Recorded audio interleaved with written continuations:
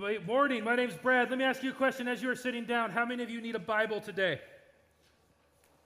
Not just like, how many of you need a physical Bible today? Y'all can sit down. I'm going to toss it to you. Okay, come here. Come here. If you don't have a Bible at home, happy September. Anyone else need one? We're going to go through this thing for a while today, so I just want to make sure everyone's following along, okay? If you just need one for today, here it is. And if you don't have one at home, take it. This is a Bible for you. We have literally 150 of them on the back pew. And so, we got them. So if you need them, here it is. We're going to be in the book of Ezra. We're not going to waste time with a lot of introduction and a funny story today. I'm not funny. So we're just going to get right to it. If you have your Bibles, and if you don't, we have one for you. Open your Bibles to the book of Ezra, Nehemiah. The book of Ezra comes after the book of Chronicles. The book of Chronicles has two parts. I'm trying to get to my notes as smoothly as possible, but it is not working, so hold on one second. How we doing? Have we found Ezra yet? Okay. Ezra, here we go. Ezra was written towards the end of what was called the Jewish exile. And if you have one of these Bibles, I'm going to give you a cheat code. It's page 216. This is the other thing. If you have one of these, I can give you page numbers. Ezra and his counterpart Nehemiah, who we'll get to a little bit next week, are two of the most unpopular books in the Bible. We don't really go to Ezra and Nehemiah when we are looking for a devotional time. You can stack those up there with like Leviticus. But we don't go there often. They're not leading stories. They don't have the flashy things like Moses and the river and the Red Sea. They don't have the miracles like Elijah. Ezra is a Bible nerd through and through. That's his whole story. He's a geek, and it's kind of awesome for it. If you look at Nehemiah is a construction manager, one person called him. And that's exactly what he does. He rebuilds. There's another character in there, Zerubbabel, who's more like a church planter. And all three of these characters, Zerubbabel's in the first part of Ezra. Ezra is throughout all of them, and Nehemiah comes in Nehemiah. And so these people are the main characters that we see in this corner of Scripture. There are people who are passionate about helping others see God in a new way that has never been seen before. They love God, and they want to do anything to get others to do the same. They try their best to make Israel come back and fall in love with God as much as they have. And as you read through Ezra and Nehemiah this week in your quiet time, perhaps, what you'll find is it doesn't work. They do all of this thing, and I'll spoil alert, it was unsuccessful. The people did not renew their passion towards God. They stayed in rebellion, and they stayed there for a while. But we'll get to that maybe next week sometime.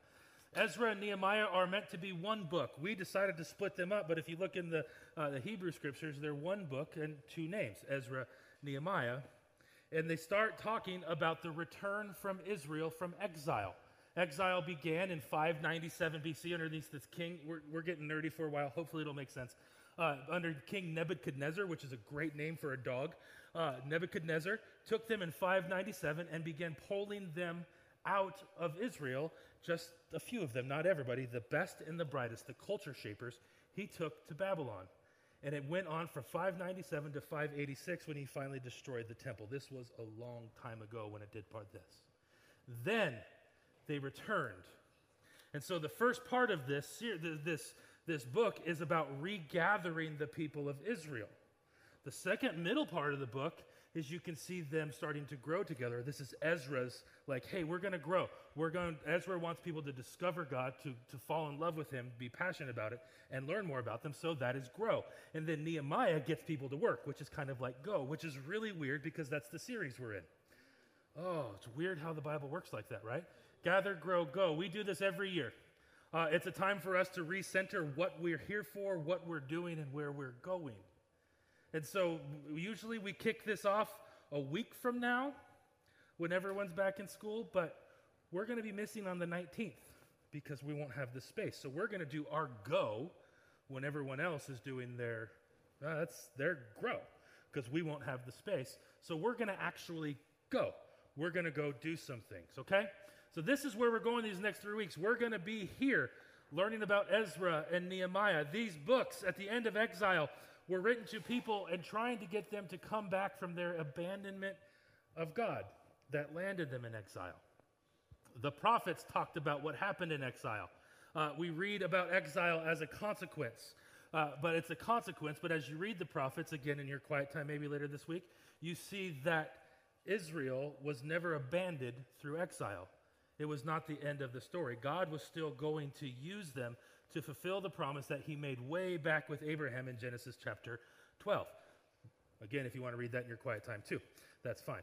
Then after 70 years, the promise was this: 70 years, and I will bring you back from exile and will begin again. God had always had in mind that this consequence they were facing for turning away from Yahweh, God, was going to have an ending. There was always going to be hope. And you find this in every last part of the prophet. There's always this remnant, this offshoot, this stump that grew into a tree, is what Amos calls it. You can see it in Ezekiel, you can see it in Isaiah, that there's going to be a time where there's consequence and isolation and desolation, but there will be a return, and there always is a return. I think these books speak to our situation pretty clearly given what's happening in our world today. It hasn't been 70 years, but 18 months has felt like it, correct? It's felt a little bit like exile. It's felt like a lifetime. 70 years that Jeremiah talks about wasn't necessarily on the money. It was a symbol. 70 years was a symbol of a generation, a lifetime. If you go into exile when you're 1, you come back and you're 70. In that times, that didn't leave much life left. And so this is what Jeremiah is getting at. Exile was supposed to last a lifetime. Now, when I say exile in our generation, in our culture, it doesn't really mean much. We don't hear much about exile, and so we don't really get it. Exile, to define it in a few different ways, exile is about being in a foreign place where you don't know anything. However, it's not just about location. Sometimes you can feel like exile in your own skin. You don't feel like yourself. Exile can be a state of your soul. Exile can be a place where you find yourself a stranger to yourself, a stranger to others, and sometimes even a stranger to what God is doing in and around you. Exile is also a place where you forget. For some, exile has meant not gathering for church on Sundays, either in person or online. For others, exile meant that your relationship with God has grown stale. Exile has meant that you are no longer growing deeper. In fact, God's over there somewhere, and you've forgotten about him. Still others, exile has kept you from sharing your gifts with people around you. Now, I don't want to start a conversation of whether or not churches should be here or whether or not you should be here instead of online. That's not what I'm getting at. I get a lot of email. If you want, we can talk, but that's not what I'm talking about here. What I'm wanting to get at is for the past 18 months, many people have been in exile. Some have had no choice. Some have had all the choice in the world. The difference is this: the exile of no choice, what we see or the exile of choice, there's two different ways to get it, and I'm fumbling everything because I want to be careful here. There's a difference between being disconnected, and there's a difference between being disobedient. For the people of Israel, their exile came because they were disobedient. While sometimes disobedience leads to disconnection, there are times when our circumstances, like a global pandemic, will cause people to put themselves in a sort of exile. A disconnection needs to take place. The effects of what's gone on for the past 18 months are completely out of everyone's control. For most of us, many of us, this might be the most disconnected you've ever felt from others and from God. Look around you. Families have been ripped apart in the last 18 months over political lines, philosophical lines. Communities have been shattered. Friendships have been forgotten. We're all in a sort of exile. And the same call that goes out to the people of Israel in the beginning of Ezra is the same call that comes to us. Hey guys, it's time to regather. It's time to come back. And if you're here this morning, I'm glad you're here. If you're online this morning, I'm glad you're online because there's some news. God's inviting all of us back from exile. He's inviting you back to remember that his promises are still real. His promises are still valid. He's inviting you to a deeper sense of community. He's inviting you to experience something you've never imagined, and he's inviting you to reconnect with him and his church. Each one of us is invited to something. And there are these three movements that can take us one step away from the exile we find ourselves in. The first one I want to look at is the call to remember. Because when we gather as people, when we gather as worshiping together, the first thing we do is remember. We sang songs that remind us of how good God is. This is what heaven feels like. This is what freedom looks like. This is a memory thing. Yeah, the choruses get repetitive. Yeah, we get it sometimes. But it's reminding you what is true about God. Look what happens in the first verse of Ezra. I'm going to read it on here because I'm going blind and I can't read that right now. In the first year of Cyrus, king of Persia, in order to fulfill the word of the Lord spoken by Jeremiah. Hold on to that. The Lord moved the heart of Cyrus, king of Persia, to make a proclamation throughout his realm. I wish I had a realm. And also put it in writing. Okay, so God promised something here. Let's make some deductions. God promised something. Back in the beginning of this, through a man named Jeremiah, who writes one of the saddest books in the Bible with one good verse. Everything else in that book is really sad. You can read about it in your quiet time. Jeremiah says, you're going to go away for 70 years. In Jeremiah 29:10, it's not the one you put at the end of your email. This is a different one. This is what the Lord says. When the 70 years are completed for Babylon, I will come to you and fulfill my good promise to bring you back to this place. Now, we can read this and think, 70 years? That's when we stop, right? I'm going to go away for 70 years? I had this discussion similar with my 5-year-old this morning. He wanted all the donuts, okay? Not just the 2 that he gets, the 2 halves, so 1.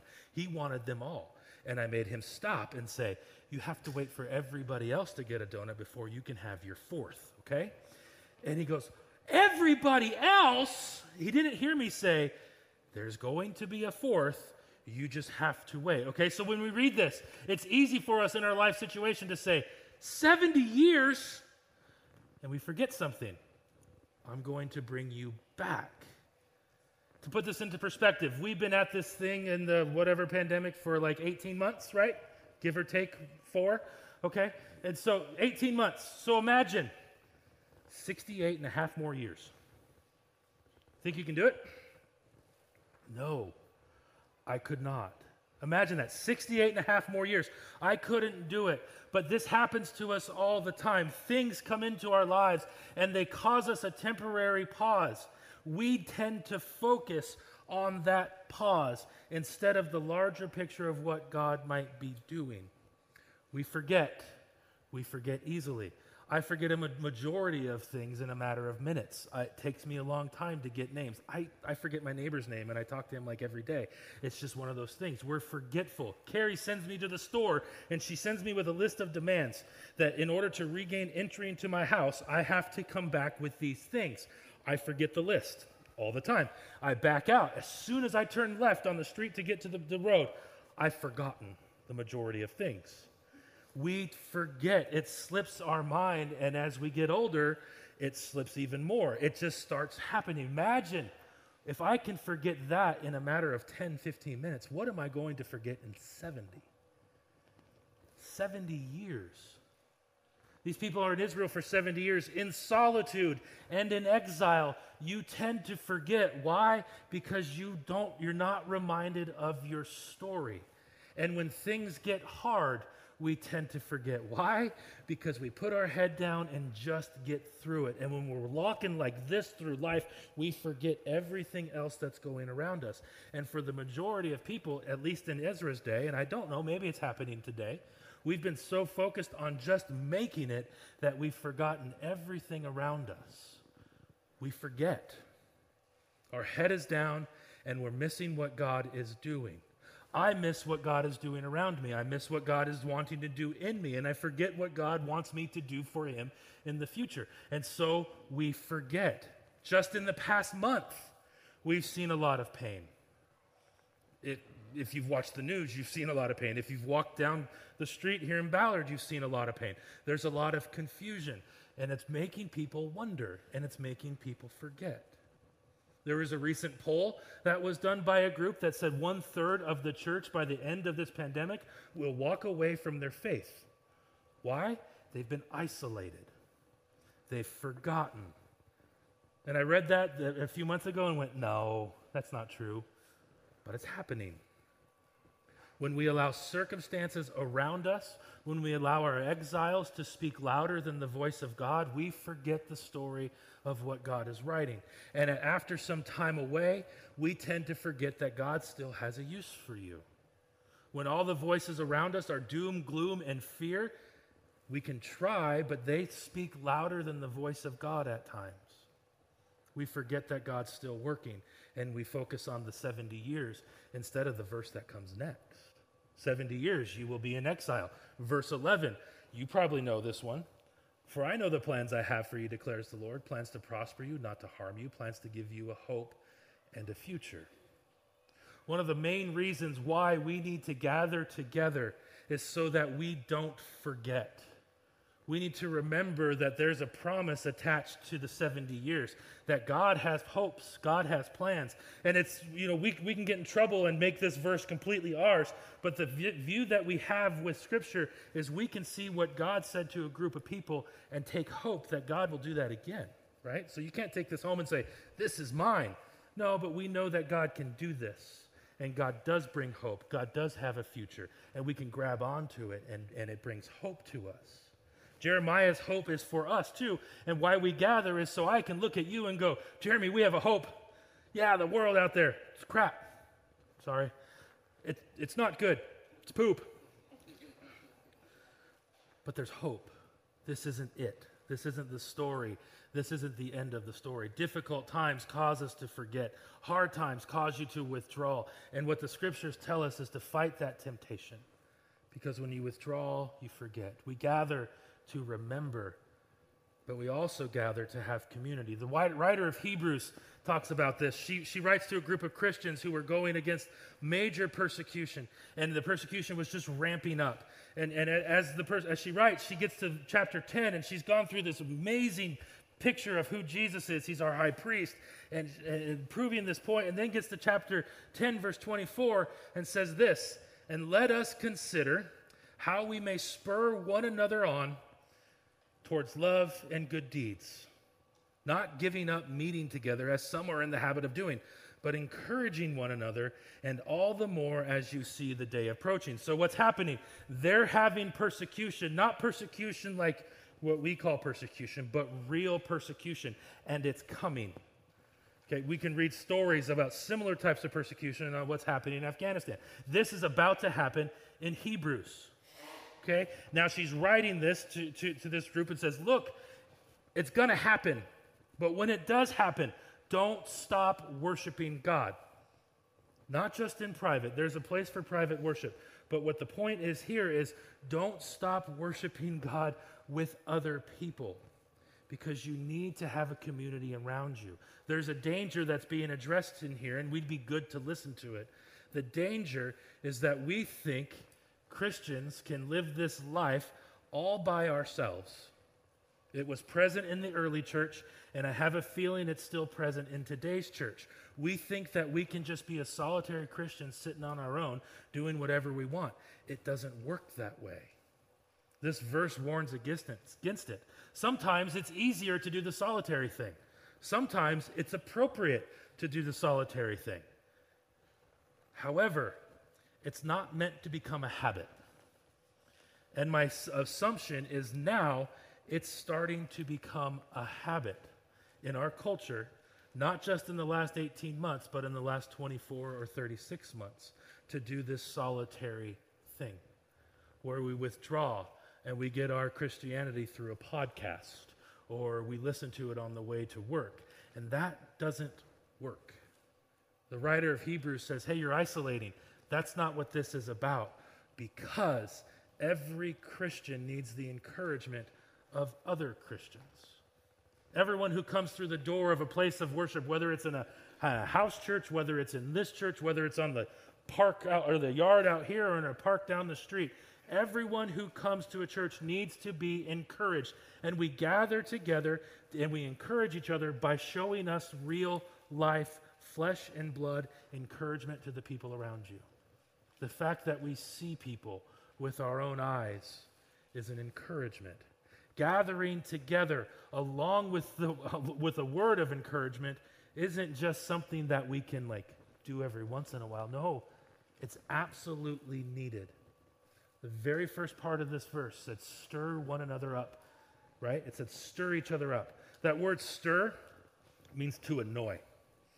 It means to bug you. It means to put my finger in your side until it's like the little brother that I am, right? Just saying, come on, you can do better. You can do this, you can do this. Think of a coach who's yelling at you when you have given all that you have and they say 10 more minutes and you're like, what? No, this is stupid. But this is what the writer's getting at. Come on, I'm going to push you. I'm going to annoy you. I'm going to encourage you to remember and love and to do love and good deeds. Every single one of us needs that encouragement. It starts with annoy one another towards love and good deeds, and then encourage us comes at the very end of verse 25. Annoy them and encourage them to keep going. I like the way this translation puts it from the Passion Version. It says, this is not a time to pull away. This is not a time to neglect meeting together, as some have formed the habit of doing. In fact, we should come together even more frequently, eager to encourage and urge each other onward as we anticipate that day coming or dawning. We gather to remember. We gather to be encouraged by those holding on to the same hope that we're holding on to. Our community needs to remind us who we are, who God is, and who we belong to. We're reminded that God is trustworthy when we gather together. And it's a theme that you'll see in every single part of the scriptures. God is trustworthy. It's written, if you want to look, in 1 Corinthians 10:13 and 1 Thessalonians 5:24. Those are ones right around Hebrews in case you don't want to turn too far this week when you're doing your quiet time. God is trustworthy. This is a lesson that my family learned during this 18 months. We need people. We need people around us. We need folks to walk life with us, even though it's confusing, sloppy, hard, messy, risky. We need people around us. We need community around us. The pandemic has stripped a lot away from all of us. But we've noticed that over time, it's also added some relationships that we didn't have because we didn't know the vital need for other people in our lives. And for some of us, we've been living Lone Rangers way too long. And now's the perfect time to jump in and find a community that speaks truth over your lives, reminds you of what God is doing. Friendships and community, and I'm not being dramatic, can save your life. Have you noticed in the last 18 months the suicide rate is climbing, even amongst 5 and 12-year-olds? It's climbing. Why? Isolation. We need people. The drug addiction rate in Seattle is climbing. Pornography, climbing. Why? Isolation is not good. We are not meant to be by ourselves.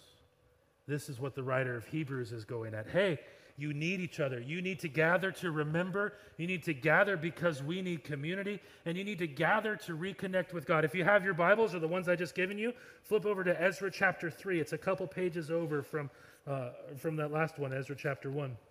Ezra chapter 3, a man named Joshua, his dad was a guy named Josadak. This isn't the same Joshua that's mentioned in Exodus. This is quite a number of years later. It's a good name, so they decided to use it again. And then a man named Zerubbabel. His dad was named Shealtiel. And their associates, they returned back to Israel or to Jerusalem, and they begin to build an altar of God in order to sacrifice burnt offerings on it, in accordance with what is written in the law of Moses, who was the man of God. Then in verse 4, Ezra writes this, then in accordance with what was written, they celebrated the festival of tabernacles, which is required, with the required number of burnt offerings prescribed for that day.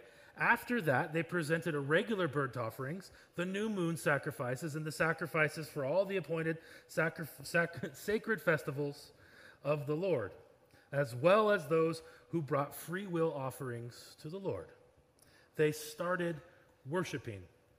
They got to Israel, they looked around and they began to worship. Now they offered, these are standard sacrifices that you can read in Leviticus 23 in your quiet time this week if you really want to do Leviticus. But this is what they started to do. They started going back to the worship they knew, because in exile, they weren't really permitted, possibly, to worship like this. And so it had been a while since they worshiped. And it mentions several types of offerings, burnt offerings and voluntary offerings. Now, these are unique that we look at them here. Both of these offerings have one thing in common. The one thing is this: you put it on the altar and you get nothing in return. You come to the altar, place your sacrifice on it, light it, walk away, it all goes to God. None of it comes back to you. There are some sacrifices that you can read about in Leviticus when you're in your quiet time again, and it comes to it, and you could take bits and pieces off and have like a family meal with what was left. But the main point of it goes to God. Now, here's why I bring this up. This wasn't the kind of worship where we walk away saying, I didn't get anything from it. Yeah, that just didn't speak to me. It just wasn't my cup of tea, or I don't know, it was weird. That guy's bald and he sweats a lot. I don't know. That wasn't said here. This worship that was given was a worship that wasn't anything for them. They came, worshiped, left it all on the altar, as we would say, left it all on the court, and gave it all back to God. It was for God, not them. It's key that we look at this, because there is something that says, I'm not going to go to worship because I just don't get anything of it. And sure, you should be fed from your church. Absolutely, there's room for that. But when we become the center of worship, we will always veer towards ourselves and away from what God is doing. God speaks to us in worship. We come here to worship. We go to church to worship. We leave everything God. It's not about us. They reconnect with God that day. They didn't reconnect with themselves. Sure, there was community around them. They got together, they worshiped, and they remembered God. And then they sacrificed or celebrated the festival of Sukkot, or the festival of Tabernacles, where they would each start camping in their front yard. And they built these tents. And they said, for 40 days, we're going to live in our front yard. Why? Because we're going to remember what God did for us in 40 years in the wilderness. We worship God for God's sake. And then we're going to remember what God did for our sake. Why? Because the story's not over with yet. He can do it again. Now, I skipped verse 3 on purpose. If you noticed, you get a donut afterwards, as long as you don't take Judas. There's a donut there for you in there. But verse 3 is important, and I wanted to look at it specifically. It says this: despite their fear of the people around them, they built an altar on its foundation and sacrificed burnt offerings on it to the Lord, both in the morning and in the evening. And here's why I bring it up. There will always be an excellent reason, always an excellent reason why we shouldn't go to church. There's always a reason why you should stay home. There's always a reason why the snooze button looks great or the cup of coffee just tastes too good. There's always a reason to stay disconnected. There's the past 18 months, this has been, or before these last 18 months, there's always been a good reason not to gather together. I'm tired, I was out late, brunch is better. Roger and I would rather watch the tournament today in PGA to see who actually wins. There's always a reason. At the same time, there's a reason to stay home. There's also a risk in gathering. There's always going to be something to be concerned about when we come to church.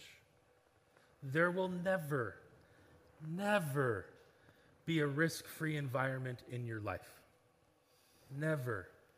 Not 20 months ago, not 20 months from now, not 20 years ago, not 20 years from now. There's always going to be risk. Now, the return from exile for these people was majorly risky. Many of them were walking back into Israel having never lived there before. There's no walls around. There's predators everywhere. It was a great risk for them to come back to Jerusalem that day. But they made the risk. They took it. And they got the reward for it. It was a hard change. It was scary, but it was worth it. Now, just because there's a risk doesn't mean that we be foolish. Just because there's a risk of a lightning strike doesn't mean that you run around with a metal pole. It doesn't mean you become stupid with it, okay? There's always a risk. It doesn't mean that you become foolish. But risk doesn't mean that you stay away because of fear. Despite their fear, the people gathered. Despite their fear, the people built. Despite their fear, the people worshiped. In the face of a host of many reasons why they shouldn't have done this, they did it anyway. Now, I don't think that they were foolish, but I also know that they were afraid when they did this, but they didn't let the fear stop them. And the beauty that we see again in Scripture is we read all their stories and we can apply them to ours. There's always going to be risk.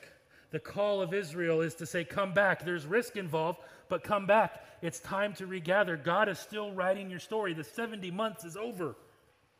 If you can make it back to Jerusalem, get back to Jerusalem. Let's be wise about it. Let's be aware of our surroundings, but let's go back. For some of us, those outside this room, those online, it's not wise for you to gather in person. That's fine. That you do what you have to do. It's not wise for you to be here. I get it. For others of us, we've let this time create in us a bad habit to stay away or find something else. And you're missing what God is doing. Online is great, and I might take a lot of heat for saying this. It's time to come home. It's time to come back. Be wise about it. Don't be foolish, but it's time to come home. All of us need to regather because all of us need to be reminded, especially now. What's the line that we say? In these unprecedented times. We need to be reminded that there is a hope within us, and we need to share that hope with the world around us. We need to remember. We need to remember that we're not alone. We need to remember the hope that Jesus gives to us. We need to remember that though our story might suck now, there's still hope attached to it. And then we need to remember to take that story out to the world around us who is starving for hope. One of the rhythms that Jen has encouraged me to get back into when it comes to church is communion. Communion is remembering. Now, I grew up Quaker. We don't really do communion. That's just the way that I was raised, so it's just never been a part. And so she's argued with me about it and some other people. And so it's like, fine, we'll do it. Leave me alone. Gosh. But what communion is simply us remembering. It's remembering that our story is shaped by the cross and what Jesus did on the cross for us. Our story doesn't end with our bad day, bad month, bad 18 months. Our story is continuing. And when you take communion, you realize, no, Jesus died for me and for the people around me so that they could have hope too. When we gather, we worship, we remember, we're connected with one another, and then we reconnect with God. So today, as Dylan comes back up and Bridge and Lynn, as they come back up and we worship again, pay attention to the words that are being sung. I don't know what song's coming up, but pay attention to them. What are they reminding you of? And when you're ready, communion is available for you to remember what Jesus has done for you. This is why we gather together. Would you pray with me? God, we thank you that we can gather together, that there are measures put in place, that there are guidelines to follow, that there are things to do so that we can gather together and worship you and be reminded of you. What you've done, what you're doing, and what you will do. That you have a hope, that you have a plan, that you're working throughout history and through our lives to bring us to that end. And so, Lord, would you remind us today? We thank you for the cross, and it reminds us of Jesus so that we might have eternal life with you.